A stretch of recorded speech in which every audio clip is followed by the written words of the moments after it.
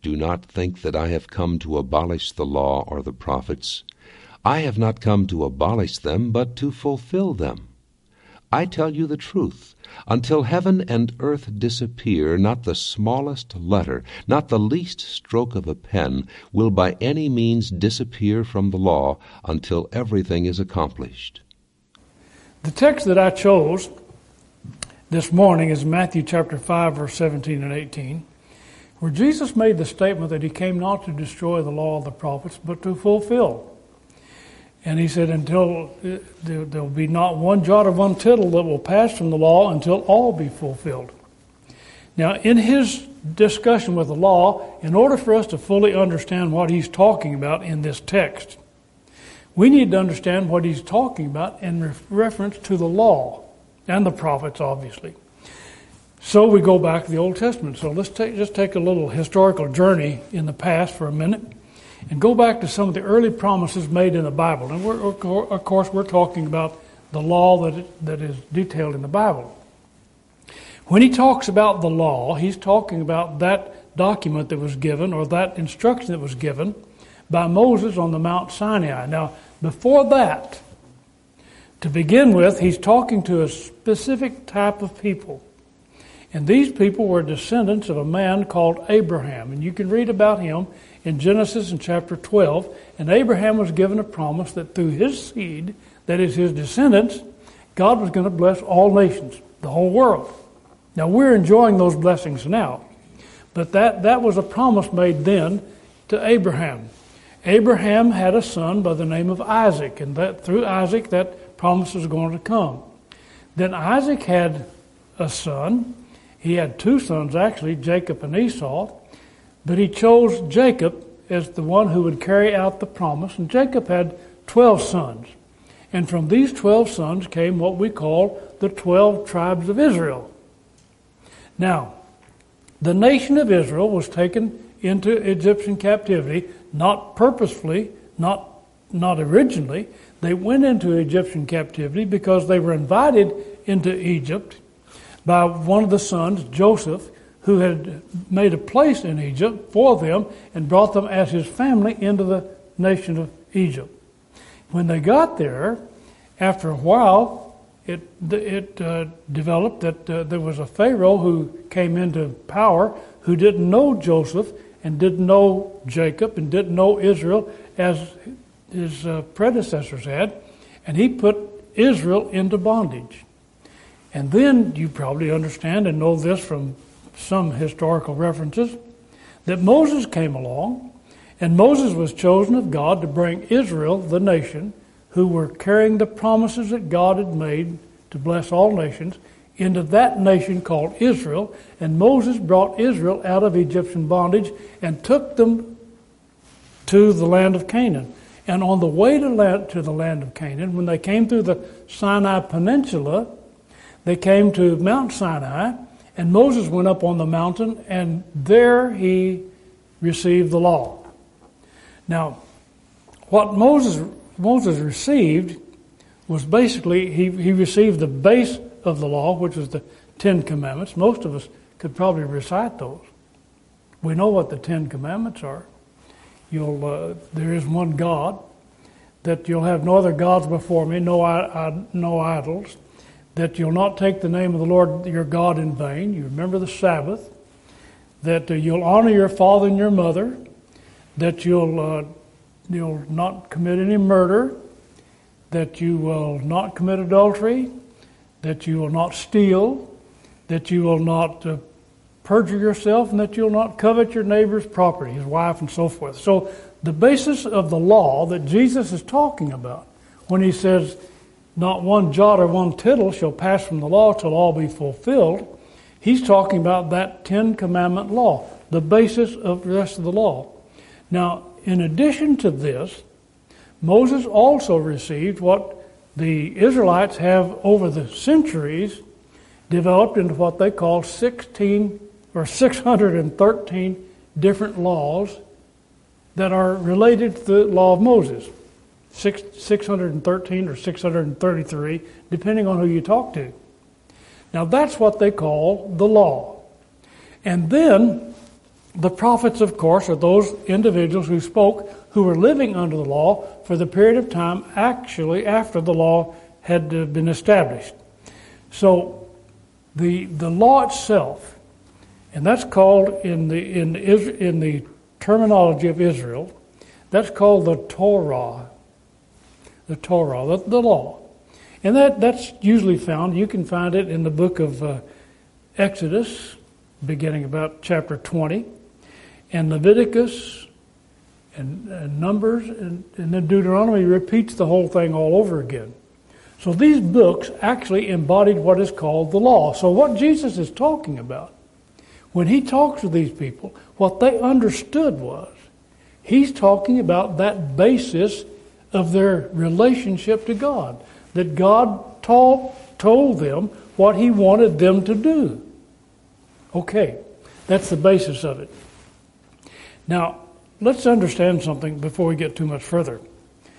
This law was written down. It was memorialized. It was stated in a concrete form. It does not depend upon oral tradition. Now, sometimes when we think about history, ancient history, we think in terms of oral tradition, passing a story of history down through the ages.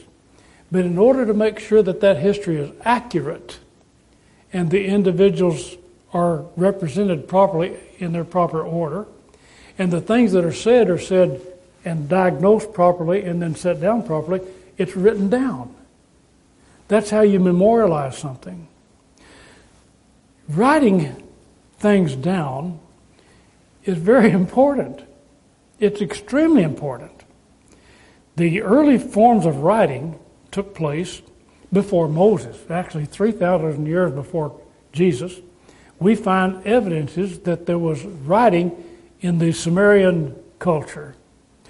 And that writing took place on what were known as cuneiform tablets, which are little tablets that were originally started out as soft clay. And then the writing that took place on it was done with the stylus while the clay was soft, and then it was placed in the sun and hardened. And they made grocery lists, they made documents, they made contracts out of these particular tablets. They were made out of not stone, but clay tablets. And we've discovered a great number of these. So when God gave Moses the law, you know what he did with the 10 Commandments? He wrote them in stone. In stone. With the finger of God, it says. And when Moses came down from the mountain and he found the children of Israel at the base of the mountain committing idolatry and involved in fornication and activities that they shouldn't have been involved in, Moses took the 2 tables of stone and destroyed them, threw them down and broke them. So when Moses went back on the mountain to get the commandments again, God said, you bring the stones, you bring the writing material, then we'll write on them up here. You'll write on them. I don't know how long it took Moses to do that. He was up there 40 days and 40 nights, I know that. But anyway, he went up there, and in addition to this, in addition to those tables of stone, God had him write down in a book, probably a scroll, all the other regulations and things that he wanted him to tell Israel. And he took that book, that scroll, and he said, I want you to make an ark, a little vessel of wood. And when Moses took the vessel of wood and the writing material up on the mountain, then he wrote down everything that Moses should tell the children of Israel. And he took those scrolls and put it in that ark. And he said, I want this ark to be placed in the place where I'm going to meet with you. So here was the scroll, here was the ark, here was the place where Moses was going to carry all that information. And then he went ahead and gave him all the other information that he wanted him to have in regarding to sacrifices, feast days, different prohibitions of different things that they were supposed to do in their culture, in their behavior to one another. And he wrote all of that down. And when all of that was written down, and it also involved the building of the tabernacle that he wanted Israel to have and to meet with him in, he made that tabernacle. Then he made what is called the Ark of the Covenant, which is a big box. And the box had the two cherubim over it with the big wings that stood over it, and it was overlaid with gold. And he said, on the side of this ark, I want you to put a copy of this book that I've given you. Of all the things he wrote down, he wrote the copy of the book and put it in that ark. And that's where it was kept. And then he put the 2 tables of stone in that ark as well. And then a cup of manna and Aaron's rod that budded and things like that. But that was placed there because God felt like, and God knew, that it had to be a permanent fixture with Israel. What he said to them needed to be memorialized, categorized, and placed in their possession in what is called Scripture.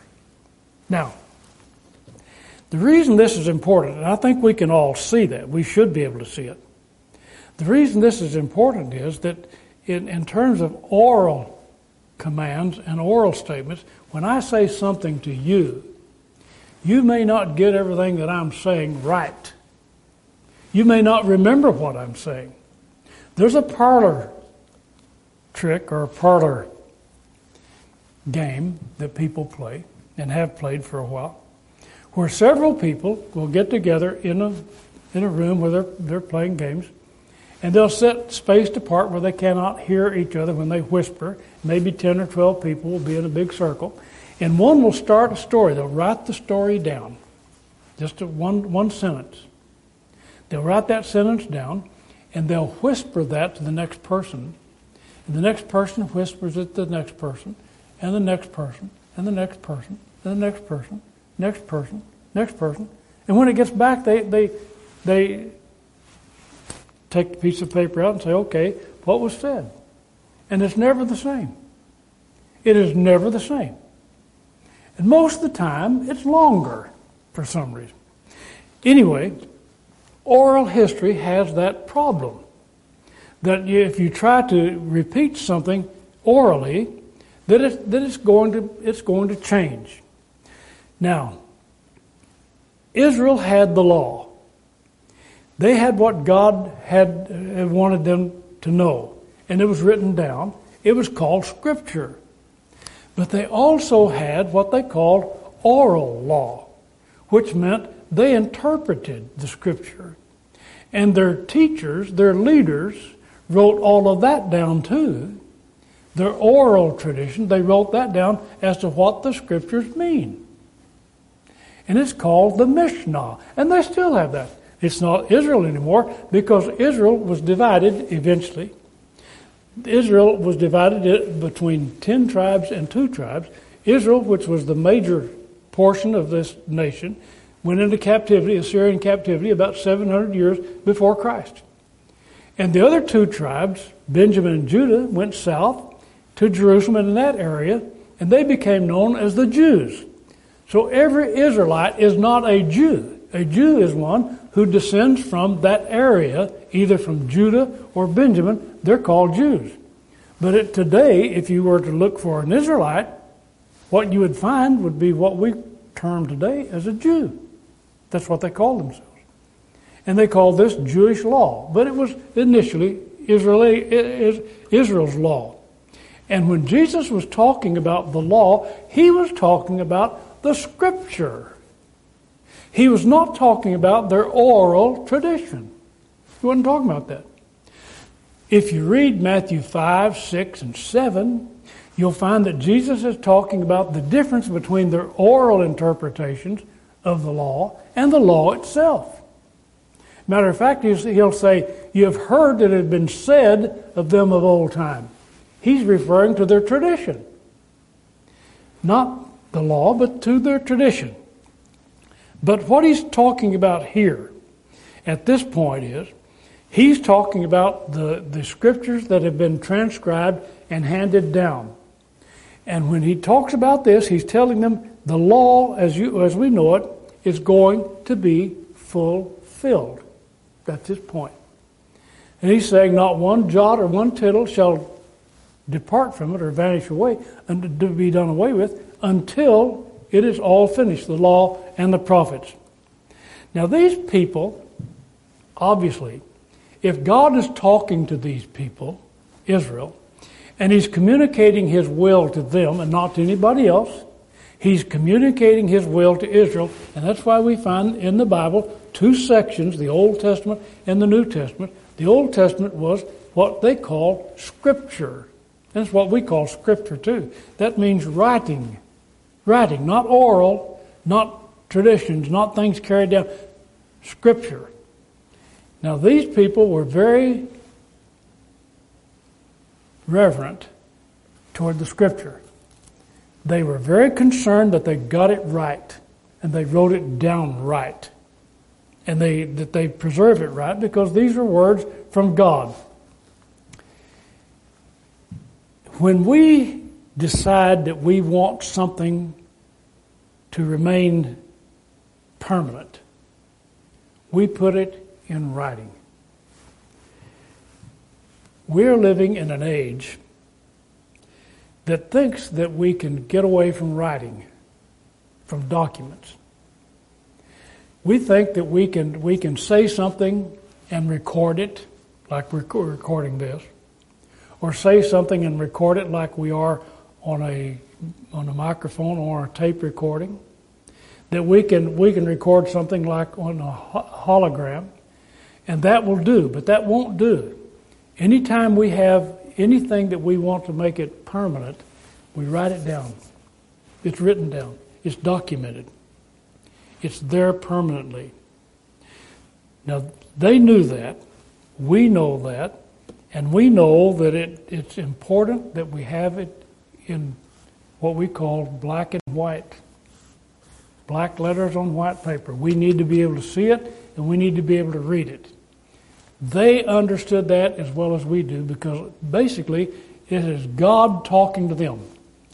When our kids were little, I could tell one of the kids to do something, and the kid may say, my daughter or son may say, I didn't understand you, so I didn't do it this way. Well, the way to correct that would be for me to write down what I wanted them to do. That would correct it. Because then they could come back to it and say, well, here's what he said. Not what he thought, not what he felt, not what he considered, but what he said. So we write it down. And when we buy a house, we put it in a document and we write it down. When we enter into a contract, it's not just a handshake. It used to be just a handshake because a man's word was as good as the man himself. But anymore, we have to have something in writing, and that's a good perspective to have. So God had His word written down. It's called Scripture. And these people the Israelites treated the Word of God, Scripture, with deep devotion and reverence. They held it up as something that was different from anything else in this world. This is what God said. And we know what it is because we can read it. Here it is. There were 2 times in Israel's history, only 2 times that I'm aware of, and that came after the division between Israel and Judah, that most of the nation was gathered together to hear the Word of God read from the Scripture. One was in the day of Josiah, and they had found the writing. A fellow by the name of Hilkiah, which is a priest, had found the book, the written record, the Scriptures, in the temple area. And he came and told Josiah about it, and then Shaphan the scribe read the Scriptures to Josiah, and then they read them to all of Israel. They gathered all the nation together and said, here's the Word of God, and they read it to them. They had it in permanent written form. It wasn't just a rumor. It wasn't just something that their fathers passed down to them. It was the actual Scripture, the words of God that had been inspired by the prophets, that had been written down, the words of Moses. They had them, the Scripture, and they gathered the whole people together and said, hear the Word of God. Here's what God has said. And there it was. That was the proof. Another time was in the days of Nehemiah and Ezra, when they were rebuilding the temple in Jerusalem after they came back from Babylonian captivity. And then they got the people together that were in Jerusalem, and they read the Scriptures to them, and they did it for 7 days. Now, a lot of people complain when they come to church services and sit in a pew for an hour, the preacher preaches too long. These guys read this Scriptures for 7 days, and the people are out there listening to them. And it started raining, and they had to build some booths and take care of business that way. But what we're talking about is the fact that they had a deep, deep reverence for the Scriptures. And Moses told the children of Israel, he said, take the words, the commandments, and write them down. The 10 Commandments, I'm sure, is what he's talking about in Deuteronomy chapter 6. He said, take these 10 Commandments and write them on your hands and put them over your forehead and put them on the posts of your doors. And when you go out and go in, read those 10 Commandments. Get them down. Figure out what they are and remember them. These were the Scriptures. The Jews held the Scriptures in the highest regard. So when Jesus is talking about the law, he's talking about a people who reverence that book. He's talking about people who understood what he was referring to. Paul said it this way in Romans chapter 1, verse 1 and 2. He said, Paul, a servant of Jesus Christ, called to be an apostle, separated under the gospel of God, which he had promised before by his prophets in the Holy Scriptures. The Holy Scriptures. These were distinct words. These were Scriptures, and they understood that. Jesus acknowledged their understanding and their reverence for the Scriptures. When he was reading the Scriptures, reading the book of Isaiah chapter 61, in his hometown of Nazareth, recorded in the book of Luke in chapter 4, and when he quoted Isaiah chapter 61, he closed the book, he gave it again to the minister and sat down, and the eyes of them that were in the synagogue were fastened on him, and he began to say unto them, this day is this Scripture fulfilled in your ears. What's he referring to? When he refers to the Scripture, he's talking about the Word of God. Here's what God said to you. Not what I'm saying to you. Here's what God said to you. This is Scripture. On another occasion, when Jesus was in a controversy with some of those who were around him, and they were saying that he should not be telling them he was the Son of God, he said in John chapter 10, verse 35, he said, if he called them gods, unto whom the word of God came, and the Scripture cannot be broken. Jesus said, you can't break the Scriptures. And when he wanted them to recognize who he was, you know what he did? He didn't say, I've got some folks that will bear witness of me and tell you who I am. You know what he said? He said, search the Scriptures. They are they that you think, where you think you have eternal life, and they are they which testify of me. John chapter 5, verse 39. When the apostles struck out after the resurrection of Jesus Christ, when they went out to preach the gospel and preach the kingdom, they appealed to the Scriptures for their authority. So if someone asked them in the Jewish community, what are you doing? They're going to say, we're following the Scriptures. What did they mean by that? The Old Testament writings that God had given to the prophets and to Moses. The Old Testament writings. In Acts chapter 1 verse 16, you remember Judas Iscariot had betrayed Jesus. And when he took his own life, when the apostles got back together, Jesus was with them for a number of days, and then when he left, they came back together, waiting for the promise of the Holy Spirit in the city of Jerusalem, waiting for the promise that God had made to them. And Peter stood up with them and he said, men and brethren, he said, this Scripture must needs be fulfilled, which the Holy Spirit by the mouth of David spoke before concerning Judas, which was guide to them that took Jesus.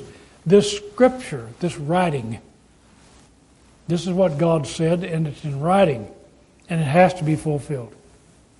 Paul depended upon the Scriptures when he went out preaching in Asia, and he was among all the Jews that had gone into Asia, and he was trying to establish the fact that Jesus was the Christ.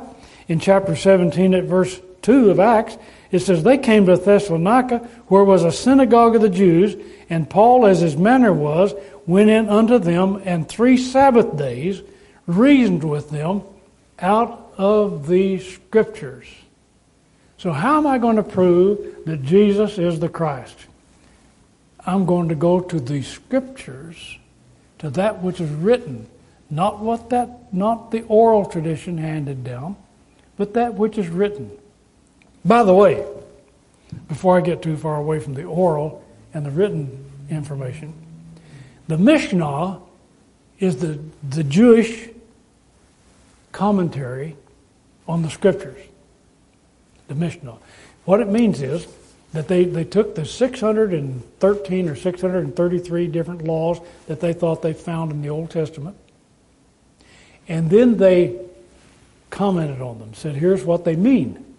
That's what Jesus was talking about in Matthew chapter 5, 6, and 7. You've heard that them of old time have said, because it was oral. They were hearing these things. But they said, you know what? We're going to have to memorialize our oral tradition. So 200 years AD, 200 AD, which would be 1,800 years ago, a fellow by the name of Judah, a rabbi, decided that they better take those oral traditions and write them down. See what's going on? Let's make them permanent. So now then they wrote all of the oral traditions and wrote them down and put them alongside the Torah. So you have the Torah, which is the law. You have the prophets. You have the Psalms and so forth, the writing of the Psalms and the Proverbs and so forth. And you have the Mishnah, which are the interpretations of what they thought the law meant. Okay, so now then that's what their books are contain. But they had to memorialize them. They had to put them down in writing. Why are we so concerned about what is written? How readest thou what is written? Because these are the words of God. We're not concerned about tradition, because tradition has nothing to do with what God said, except that the tradition, the oral tradition, tells us what we think they might have meant. That's what the Jews have established as far as their tradition is concerned.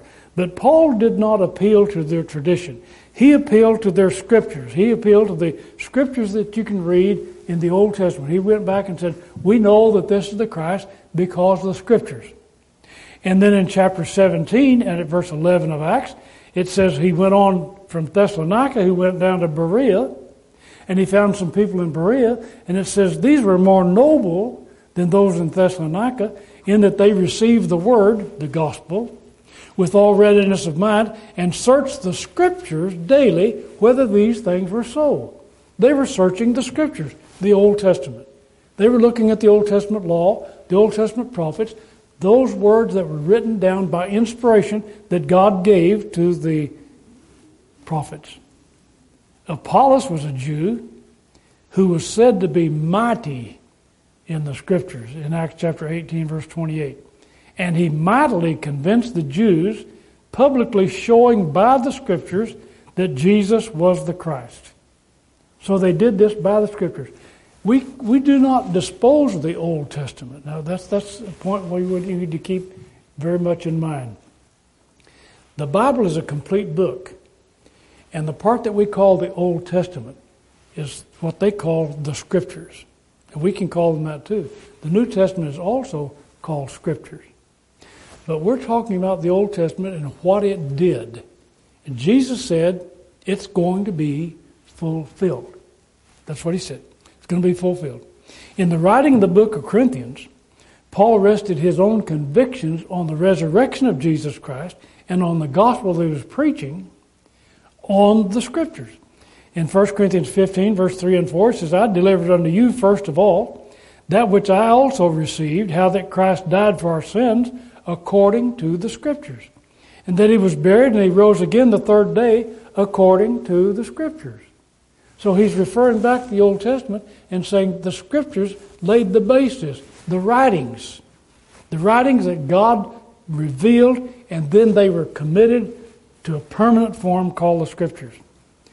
And when Jesus, after his resurrection, came to his apostles, the men that he was going to send into the world, in Luke chapter 24, verse 25 through 27, he said unto them, O fools, slow of heart to believe all that the prophets have spoken, ought not Christ to have suffered these things and enter into his glory? And beginning at Moses and all the prophets, he expounded unto them in all the scriptures the things concerning himself. Not the oral traditions, but the scriptures. He's going back to scriptures. In Luke 24, verse 44 and 45, he said unto them, These are the words which I spoke unto you while I was yet with you, that all things must be fulfilled, which were written in the law of Moses, in the prophets, and in the Psalms concerning me. Then opened he their understanding, that they might understand the scriptures, the writings. Okay. The law and the prophets were fulfilled. That's what we need to pay attention to. They were fulfilled. You see the glasses being filled with water? The first one is starting, the second one is a little taller than the third, the fourth. Finally, the last one is fulfilled. You can't get anything else in it. It's complete. So what Jesus was saying was that the law and the prophets were fulfilled, came about and completed their job when I came and when I died on the cross and I rose again. He said these are the scriptures that have been fulfilled, the law and the law of Moses and the prophets. They were fulfilled, the scriptures were fulfilled, first of all, by bringing the world to the cross. You say, well, how can I use the Old Testament? When you go to the Old Testament and you read the giving of the law, and you read about the judges, and you read about the kings, then you read the prophets, and you read the Psalms, and you read the Proverbs and Ecclesiastes, you read all of that. What it is designed to do, my friend, is to bring you to the cross of Calvary. It brings you to Jesus. You say, well, is it going to be, was the Old Testament destroyed? No. What happened to the Old Testament? It's still here. How do you use it? You let it bring you to Jesus, to the cross. That's what it's doing. In Galatians chapter 5 at verse 24, it says, Wherefore the law was our schoolmaster to bring us unto Christ, that we might be justified by faith. After faith has come, we're no longer under a schoolmaster. So it was given to bring us unto Christ. The law taught us what sin is. You know, the Ten Commandments, if you read the Ten Commandments, you say, well, are those still in effect? Yes, they're still in effect. Why? How? Because they teach us what sin is. That's what Paul said in Romans chapter 7, verse 7. He says, what should we say then? Is the law sin? He said, God forbid. Nay, I had not known sin but by the law. For I had not known lust except the law had said, Thou shalt not covet. And then he continued in Romans chapter 3, verse 19, when he says, We know that whatsoever things the law says, it says to all them that are under the law, that every mouth may be stopped, and all the world may become guilty before God. You are under the law until you come into Christ. Then you're relieved of that. Paul said it again in 1 Timothy chapter 1, verse 8 and 9. He said, We know that the law was good if a man used it lawfully. If you use it lawfully. How do you use the law lawfully? Well, it identifies sin for us. It tells us what sin is. And if without the law, we wouldn't know. That's what Paul said. I would have never known what it was. The law was our training ground. The examples given to us are for us to learn from and to avoid the pitfalls of disobedience to God. For instance, Romans chapter 15, verse 4 says, For whatsoever things were written before time were written for our learning, that we through patience and comfort of the Scriptures might have hope. So the law was our training ground. It brought us up to the time that we can understand and know about Jesus Christ. It was a concrete shadow of heavenly things that occurs in our hearts. Now, if you look back in the Old Testament law, you'll find that there's a tabernacle there. And you'll find that there was a system of sacrifices. These systems of sacrifices should have been an example of the sacrifice of Jesus and the sacrifice of the place or the definition of the place where we can meet with God. Hebrews chapter 10 at verse 1 says, the law having a shadow of good things to come, and not the very image of the things, can never with those sacrifices which they offered year by year continually make the comers thereunto perfect. So as long as you live under the law and you don't let it bring you to Jesus Christ, you'll never reach perfection or being completed in Jesus Christ. So the law is a shadow. We look back at the tabernacle and we say, well, what does the tabernacle represent? My friend, the tabernacle represents where you meet with God. You know where you meet with God? You meet with God in your heart. That's His temple. That's His tabernacle. That's where Jesus comes. Christ is in our heart. And that's where He's going to join Himself with us. In Hebrews chapter 4, verse 8 and 9, we're told that the sacrifices being changed, there's made also a change of the law. Jesus fulfilled the purposes of the law and gave to the believers a new law. And that new law is the law of the Spirit of life in Christ Jesus that has made us free from the law of sin and death, Romans 8 at verse 2. So Hebrews chapter 7 verse 12 tells us that the priesthood was changed. There's made of necessity a change also of the law. Now let's go back and look at this in just a minute. Because the law, Jesus said the law was fulfilled. Because the law was fulfilled, does that mean that the Ten Commandments no longer apply to us? See, that's the question.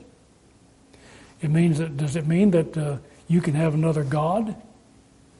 Because the first commandment is the Lord your God is one God.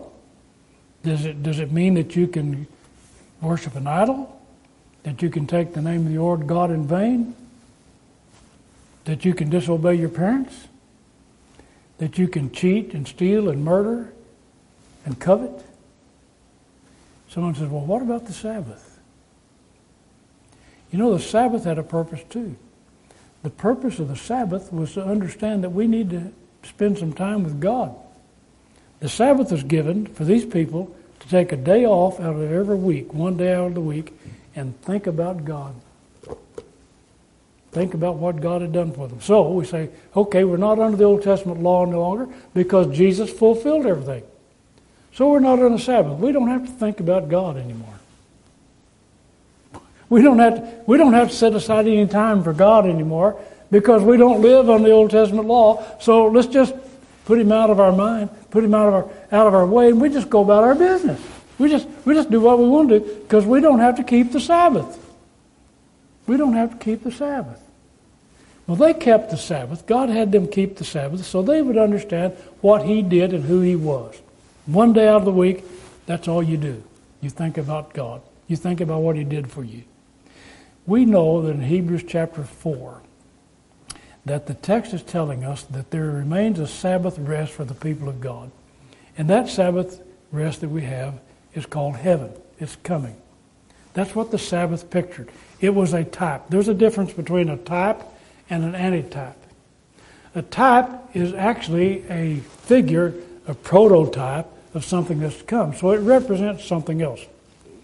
So you could have, for instance, you could have the sacrifice of Isaac. Abraham took Isaac up on the mountain, was going to sacrifice him. You can say, okay, that's a type of the father sacrificing his son on the cross.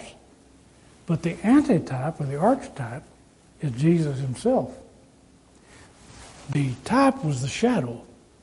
It was a mere semblance of it, but the reality was Jesus and His Father at the cross. So that's the difference between a type and an antitype, or a type and an archetype. A shadow and a reality. The reality is Jesus. So when we talk about the law, we understand that we're looking back at something that is spiritual. We're looking at the Old Testament and saying, okay, here are the commandments. And the commandments should have told us that we're sinners. We look at the Old Testament law and we look at all those thou shalt not, things that you should do and should not do. And we're not saying that we just lay that aside and say, okay, It's all right. We can commit adultery. It doesn't make any difference anymore. The Old Testament's gone. Jesus fulfilled them. He fulfilled them. He didn't destroy them. He fulfilled them. He took them out of the way, and he replaced the commandments by his own commandments that are spiritual in nature. And he defines them for us. So we look to Jesus for our comfort, we look to Jesus for our direction, and we look to Jesus for the relief from the commandments. Now the idea is that if we go back to the Old Testament and try to keep the commandments, we're trying to do everything on our own. We're trying to say, okay, I can without fail do everything the commandment tells me to do. The rich young ruler did this, remember in Matthew chapter 19. He came to Jesus and said, what good thing should I do to inherit eternal life? Jesus said, keep the commandments. And the young man said, which ones? And so Jesus rehearsed the commandments that had to do with his fellow man. And the young man said, I've done all these from my youth up. What next? Jesus said, okay, sell what you have, give to the poor, and come follow me. Come follow me. That's where the commandments should lead you. Jesus said, that's okay. You did okay. Come follow me. Help the poor. Come follow me. And that's what we say when we look at the Old Testament and say, well, did Jesus fulfill the commandments? He did. And what does he say now? Go back to the Old Testament and try to be righteous according to the strictures of the law? Or what does he say? He says, come follow me. Come follow me. God help you do that today.